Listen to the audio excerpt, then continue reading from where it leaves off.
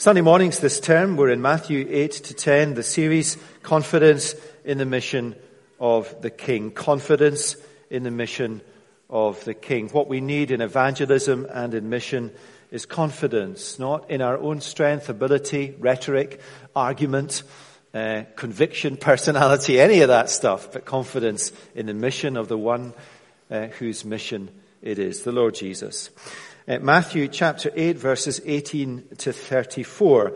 More amazing facts about the Lord Jesus that Matthew records in his eyewitness account of Jesus' life and ministry. Chapter 8, verses 18 to 34. When Jesus saw a crowd around him, he gave orders to go over to the other side of the lake. And a scribe came up and said to him, "Teacher, I will follow you wherever you go." And Jesus said to him, "Foxes have holes, and birds of the air have nests, but the Son of Man has nowhere to lay his head." Another of the disciples said to him, "Lord, let me first go and bury my father." Jesus said to him, "Follow me, and leave the dead to bury their own dead." And when he got into the boat, his disciples followed him, and behold, there arose a great storm in the sea, so that the boat was being swamped by the waves, but he was asleep, Jesus. And they went and woke him, saying, "Save us, Lord, we are perishing." And he said to them, "Why are you so afraid, O you of little faith?" Then he rose and rebuked the winds and the sea, and there was a great calm. And the men marveled, saying, "What sort of man is this, that even winds and sea obey him?" And when he came to the other side, to the country of the Gadarenes, 2 demon-possessed men met him coming out of the tombs, so fierce that no one could pass that way. And behold, they cried out, "What have you to do with us, O Son of God? Have you come to torment us before the time?" Now a herd of many pigs was feeding at some distance from them, and the demons begged him, saying, "If you cast us out, send us away into the herd of pigs." And he said to them, "Go." And so they came out and went into the pigs, and behold, the whole herd crushed down the steep bank into the sea and drowned in the waters. The herdsmen fled, and going into the city, they told everything, especially what had happened to the demon-possessed men. And behold, all the city came out to meet Jesus. And when they saw him, they begged him to leave their region. Now turn forward to the very end of Matthew's Gospel, chapter 28, verses 18 to 20. Jesus' commission to all his followers, page 835. This is the commission that overarches the whole Gospel, and our section is to give us confidence in Jesus for this. Jesus came and said to them and to us, "All authority in heaven and on earth has been given to me. Go therefore and make disciples of all nations, baptizing them in the name of the Father and of the Son and of the Holy Spirit, teaching them to observe all that I have commanded you, and behold, I am with you always to the very end of the age." Let me just reparaphrase that. Go therefore into this community. Yesterday somebody, and I think this takes a lot of bottle, somebody took 500 leaflets and walked up and down Morningside Road all yesterday, handing them out. Go therefore and make disciples of all nations. Go to your neighbors. Invite them. For the stakes are high. All eternity. But go on this basis, that all authority in heaven and earth has been given to Jesus, whose mission it is. And go on this basis, behold, I am with you in mission, always, to the very end of the age. Now the Lord's commission, this commission at the end of Matthew's Gospel, is to every Christian and to every Christian church. Matthew chapters 8, 9 and 10 prepare us for mission and for evangelism. They teach us 2 things. First, that it is Jesus' mission we are engaged in. You and I are not ever the prime player. We are privileged participants in his mission. We are not sent into mission or evangelism for Jesus. That's a kind of rhetoric we often use, but it's not true. We are not sent into mission and evangelism for him as much as we are sent into mission and evangelism with him. Now, with that in mind, the second thing Matthew teaches us in these chapters 8, 9, and 10 is about the authority of the king. And because this is eyewitness testimony, he shows us, we see, we observe the authority of Jesus. And this gives us confidence as we take up our commission to mission and evangelism. Not, as I said, confidence in our own commitment, convictions, eloquence, strategies. It's not even, you see, confidence in our own commitment, confidence in our own desire to do it. It's confidence in him all the way, in his mission. It's like walking up and down the street, handing out flyers, having the confidence that in people's lives and hearts that you do not know because you've never seen them before, there is stuff going on in life. Think of us this morning in this room. Think of the stuff going on in our life. And think of the possibilities when an invitation to the answer to the biggest questions of life is given to you on the street. And somebody goes home and they say, how on earth did that coincidence happen? Maybe only a few. Now let's look then at the authority of Jesus. 4 headings this morning. Following Jesus in his mission is costly. Following Jesus in his mission is costly. Verses 18 to 22. Let's read them again. Follow with me in your Bibles. When Jesus saw a crowd around him, he gave orders to go over to the other side. And a scribe came up to him and said to him, Teacher, I will follow you wherever you go. These are easy words to say, aren't they? I will follow you wherever you go. You could say that if you support a football team. I will follow you wherever you go until you start losing. Some people do follow football teams wherever they go. Real supporters. The kind of supporters who get hacked off when it comes to a cup final and all of a sudden another 25,000 pitch up. I will follow you wherever you go. Easy words.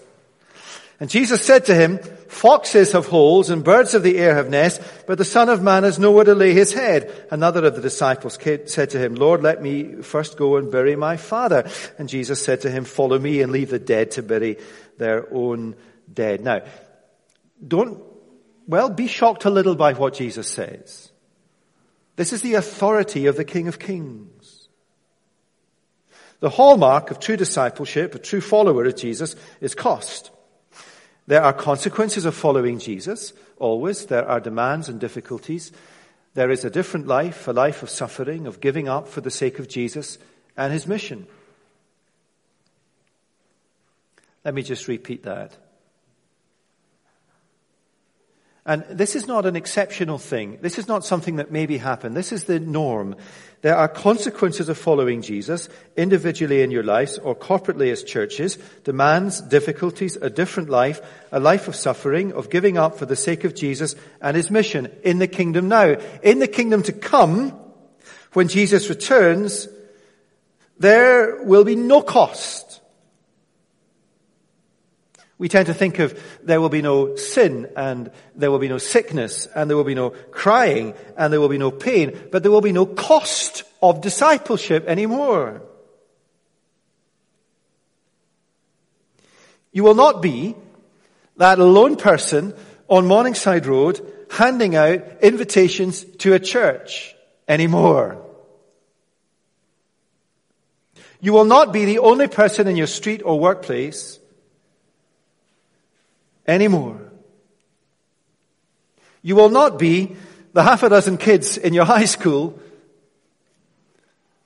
that have the bottle to pitch up at an SU group and be laughed at when they go every Wednesday lunchtime anymore.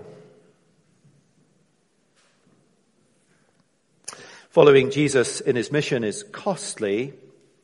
Let me articulate it in a different way. You are a Christian. You have become a Christian in your family who are not Christians. Now that is costly. There are consequences. There are things you have to do in life, or say no to, or say yes to as a Christian, because you are a Christian, that are costly. £1.63 million is a lot of money. What could you have spent that on? What could we have spent it on? There is a cost. There's a real cost.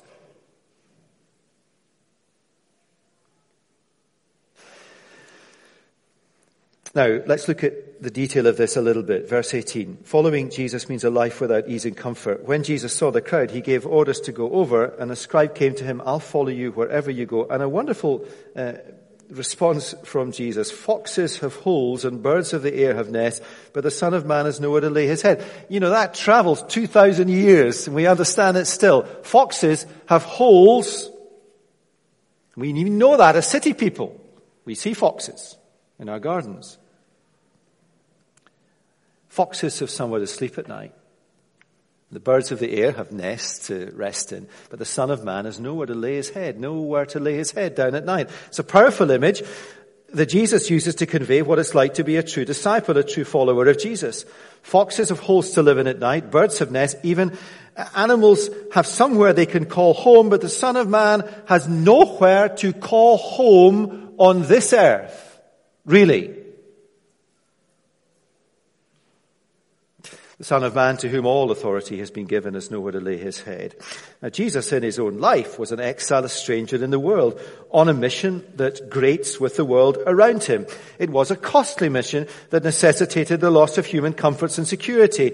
A costly mission that very often led him to get into a boat, to get to the other side, to get away from the people who were after him. Question, are we prepared practically to give up human comforts and security, money, possessions, homes, if so required, for the sake of following him, for the sake of the gospel? Many do, especially in other parts of the world, and that's different. But there is, in the Western world now, physical, financial, material costs to being a Christian. Would we? Yes. Let me encourage you that the answer for you as a church is yes. Why do you do it? Because you love Jesus and will follow him wherever, whatever, whenever.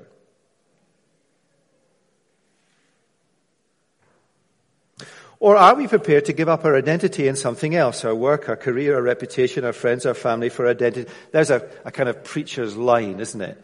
Are we prepared to give up our identity and our work, our career, our reputation, our family, whatever it is, for Jesus? And it kind of is a throw-out rebuke, but it's not meant to be. Just think of where we invest our identity. Am I prepared to give up my identity as a preacher, as a church leader? Am I prepared to give up my identity as a church leader, which has been successful, which is training people, which has gathered a lot of money? You know, these money facts, when you communicate them, have as much risk in them. For Jesus. For Jesus.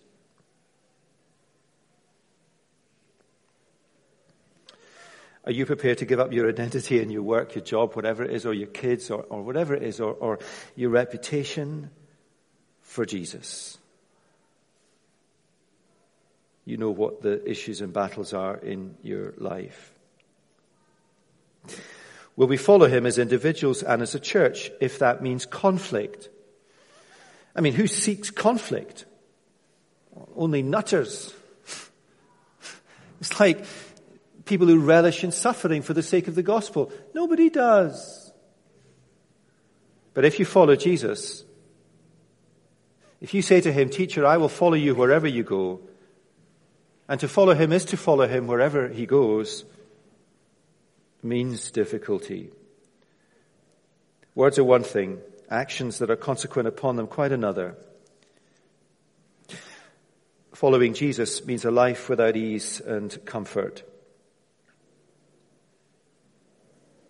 I've been struck with this with Andy and Kyrie, and I don't want to embarrass them, but it is true. I mean, it is striking to me how many costs and consequences there are of moving from a place like Stockbridge in Edinburgh to Charleston.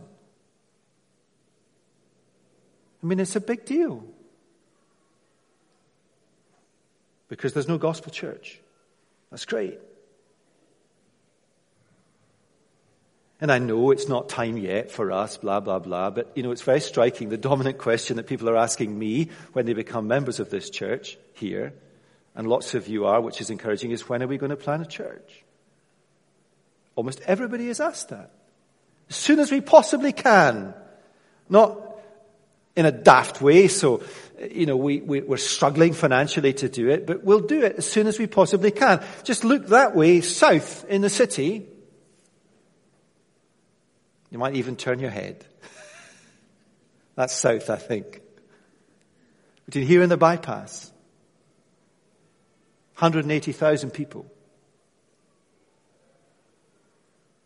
2 living churches.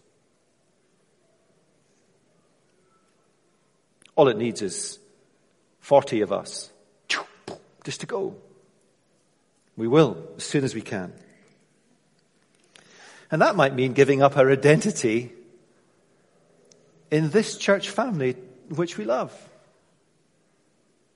And of course there are costs, aren't there?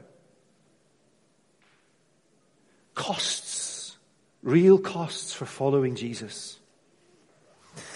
The focus in verse 21 is on another would-be disciple. Jesus' intention is to set out and cross to the other side of the lake. Presumably, he's heard this other fellow say to Jesus, "Teacher, I will follow you wherever you go." And his response to Jesus is, "Lord, will you let me go and bury my father?" Now, that is not an unreasonable request. I mean, let's face up to the reality of it's not unreasonable, is it? Jesus' response is the unreasonable statement. Jesus said to him, "Follow me and leave the dead to bury their own dead." What do we make of this? Jesus is deliberately shocking in his teaching in order to emphasize the absolute authority that he has to call us to what he will.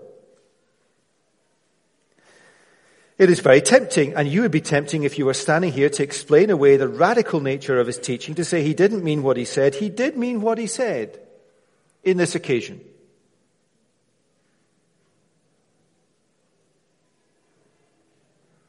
Like many Christians today, he didn't see the urgency of what it was like that Jesus had come to do, and so he thought that he could simply tack his discipleship on to all the other seemingly important and vital priorities of the day. Following Jesus in his mission, individually or corporately as a church, means a life of unqualified commitment. If he says go, we go. If he says come, we come. Why? Because he has all the authority of God. Now, if ever you feel that the authority of Jesus in these chapters strikes you with a power and a demand of the king, then you're right. But always remember that the one who speaks with such power and demands of our life is the one who laid down his life that we might be able to follow him. Many promise too much too soon, some too little too late, and are found wanting. And the shocking thing is that Jesus gets into the boat and he goes on with his mission, with or without us. Now, that does not mean to say that in the end of the day, when judgment day comes, that you will not be in the new creation. God is gracious, and if there is a genuine living faith in our hearts, he will save us. But let's not get to that day and live with regret in our life. So many of you have been praying for us as a family. We have really close friends in Japan. The person who directs the work of OMF and died this week after a year's battle with leukemia. You'll see his sons from here from time to time. We're godparents to the kids. And it's striking that there's real grief at that man's death in his early 50s. As head of OMF in Japan. But what a full life he has led. Taking his family lock, stock and barrel when these kids were all under 5 to Japan to live, to learn the language, to plant churches. And his kids stood up at the funeral and said, "Look, what a life of commitment. Is it worth it? 100%. 100%. Because seeing men and women reconciled to God is worth it, with an eternity ahead of us in the new creation. So do not, and what a wonderful thing it is for me as minister to look out at you and to see your sacrificial giving. Because what good is it in this world if we build castles to live in? What good is it? What good is it?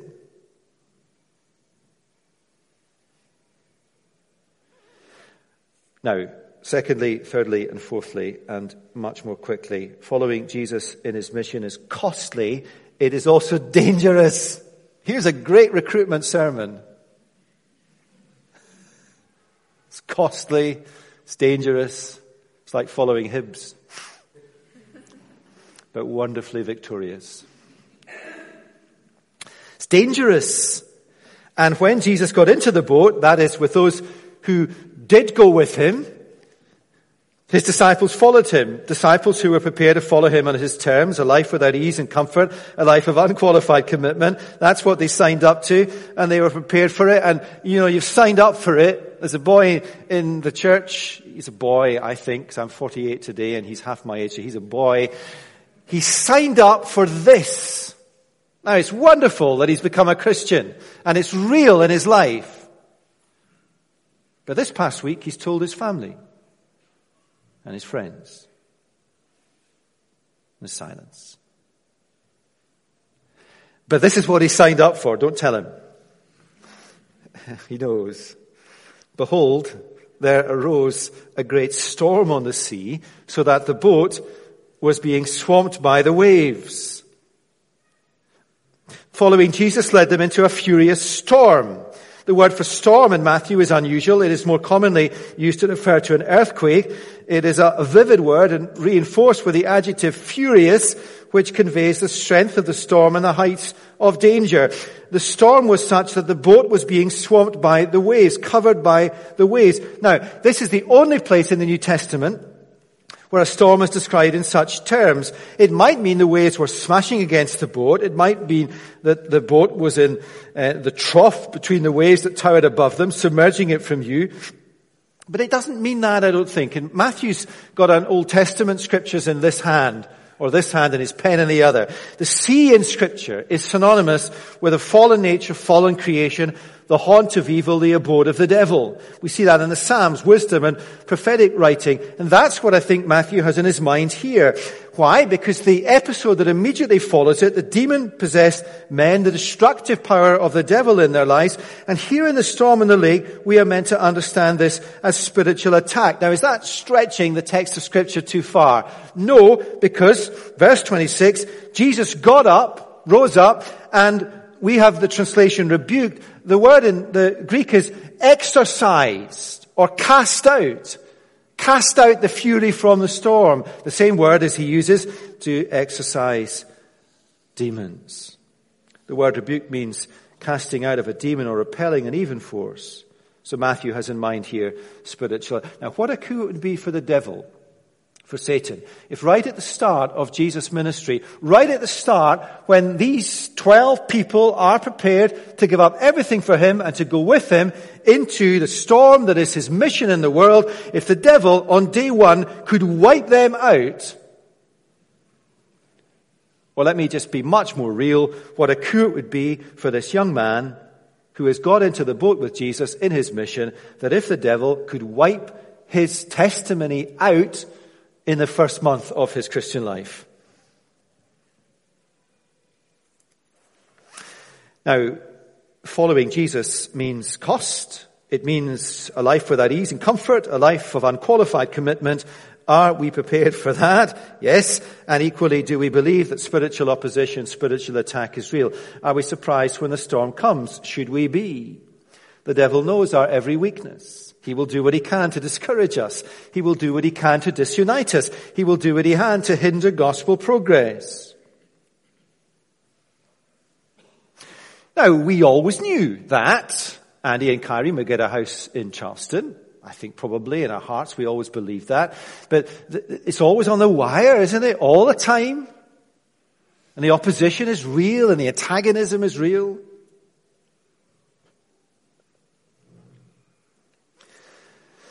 Spiritual attack is real all the time. But not in the kind of, well, there are churches in the boat that is Jesus' mission, and there are Christians in the boat that is Jesus' mission, and there are churches that might say they're in the boat that is Jesus' mission, but are plainly not, and there are people who say they're Christians, but are not in the boat, but on the shore, where it's safe. It's safe to stand on the shore and watch the storm. And one of the things that I, if I'm really honest, often would long for is to be a minister of a church where there is no spiritual opposition. That would be great, wouldn't it? It really would be nice. But then there would be no life. And there would be no conversions. And when you had a building project, you'd have one of these silly nanometers outside the church for 200 years with a little red line that goes up. And you had coffee mornings and raised £300 and thought that was wonderful.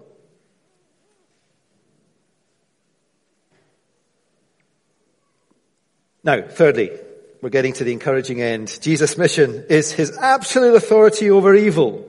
Let's just pause and consider for a moment the authority of Jesus. First in the storm, he rose and rebuked the winds and the sea, and there was great calm. That's how powerful he is.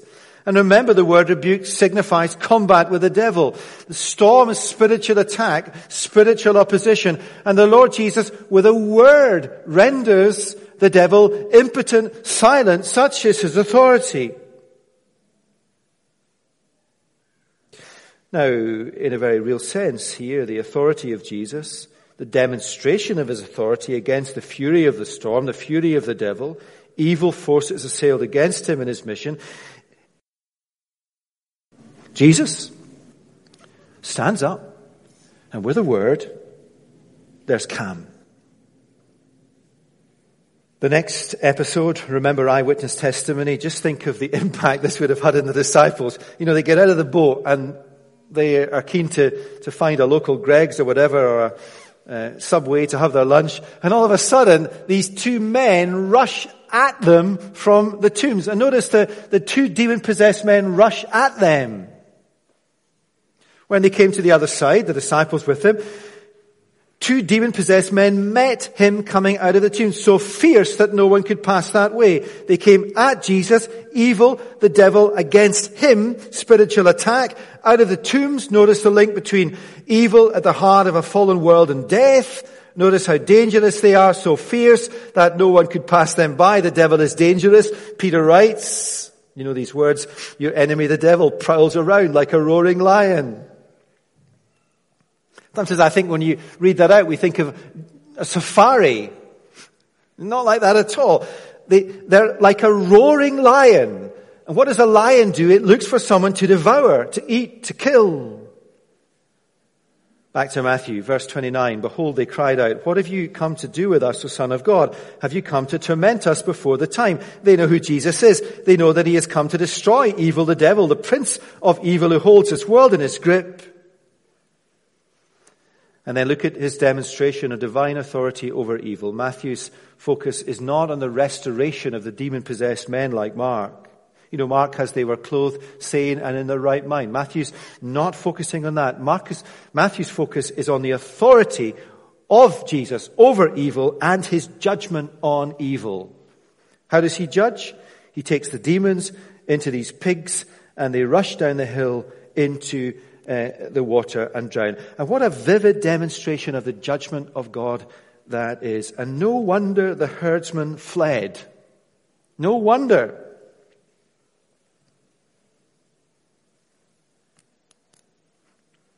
One of my Bible commentaries suggests that in case there are any pig farmers in the building, we should put some caveats in here. How pathetic is that?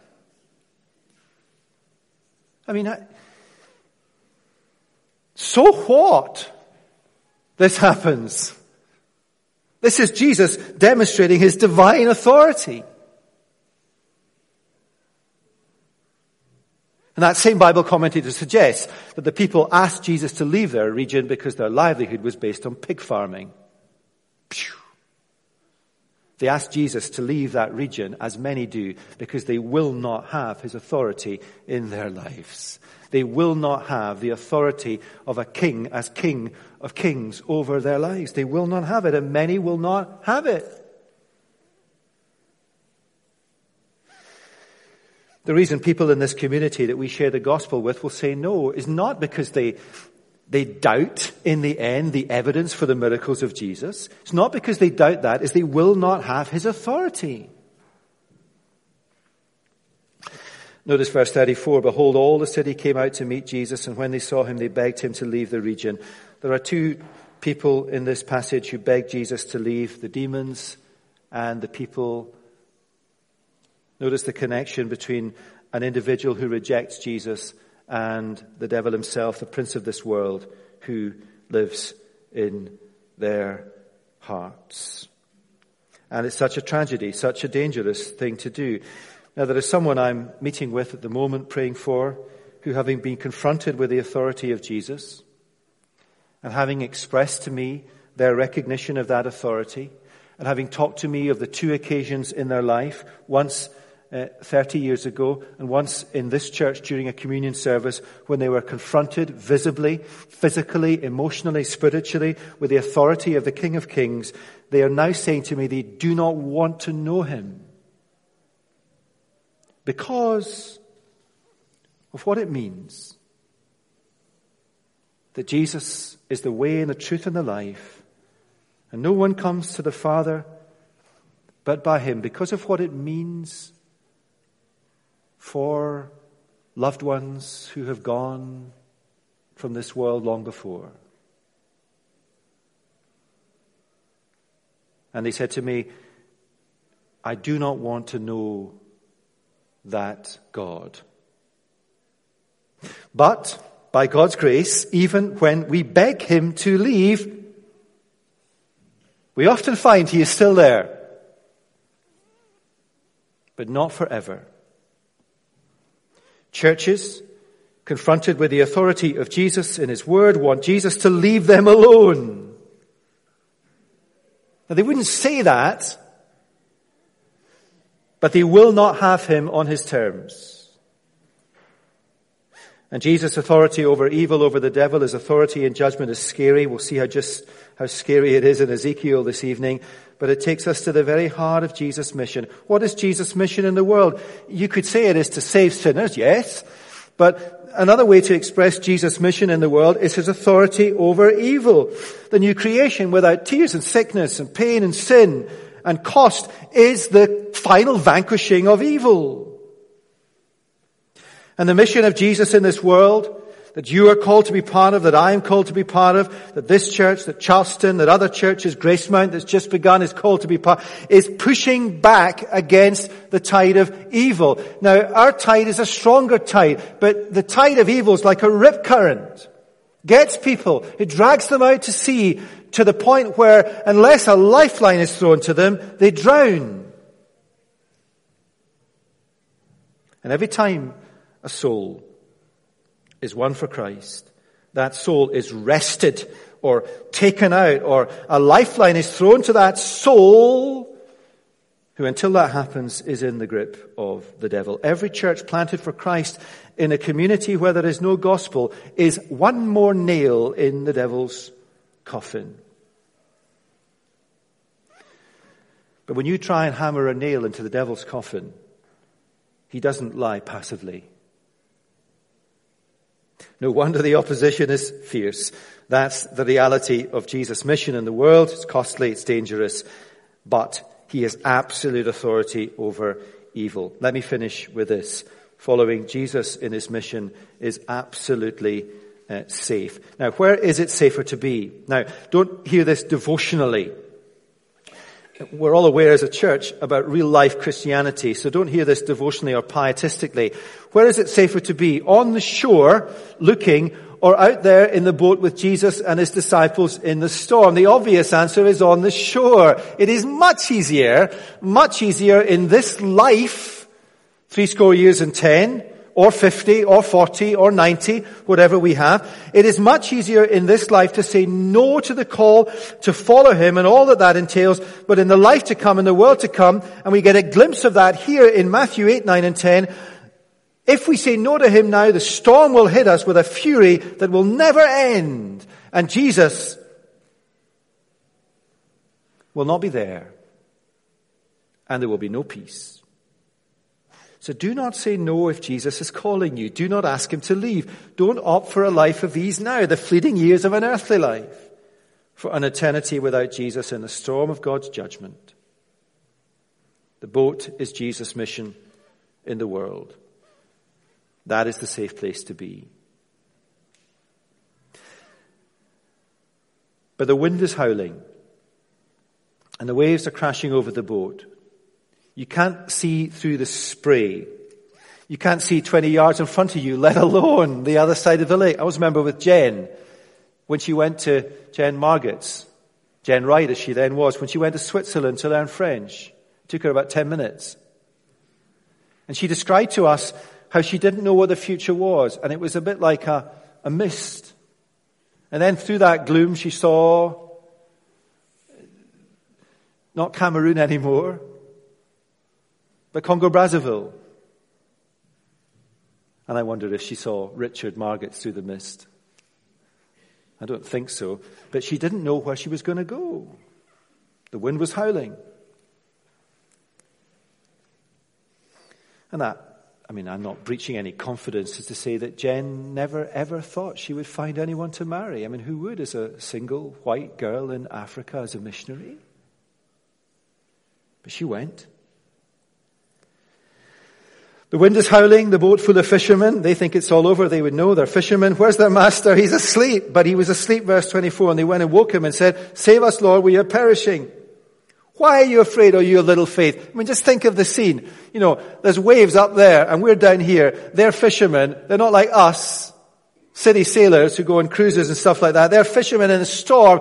Jesus, save us, we are perishing. Why are you afraid? I mean, it's daft. Is he angry with them? No, he's just frustrated that they don't trust him. Why are you afraid, O you of little faith? And I often think now at the end of our journey to find this home and all the rest of it, these words of the Lord Jesus, why did you think that I wouldn't do it? Of course I was going to do it. Why are you so afraid, you of little faith?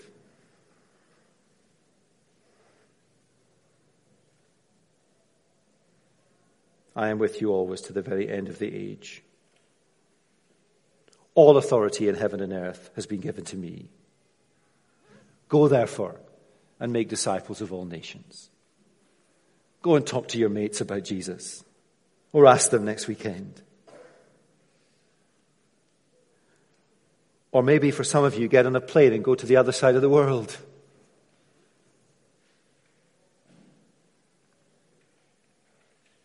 Or maybe just the first seeds for us as a church, now that we've landed this plane, is to begin to think about how another one can take off down the runway where these 180,000 people are living, who this morning are twiddling their thumbs, making daisy chains, watching the telly, not even up, lost for all eternity in hell. Who's going to tell them? They're not going to come here. I am with you always to the very end of the age. And one day, what a glorious day it will be. There will be a great calm. And those with Jesus will be with him in the new creation forever. Lord Jesus, powerful, powerful passages in the gospel. Powerful, powerful passages.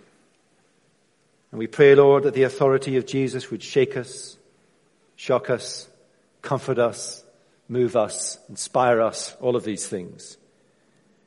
If we're not yet in the boat with the Lord Jesus, by your grace, help us to step in and not mess about any longer with our questions or with our arrogance or with our lack of humility, but just get in because it's safe there for all eternity. And Lord, help us to hear the words of the Lord Jesus, those of us who are in the boat.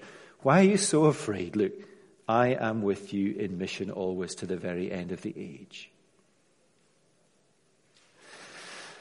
All this we pray in his name and for his sake. Amen.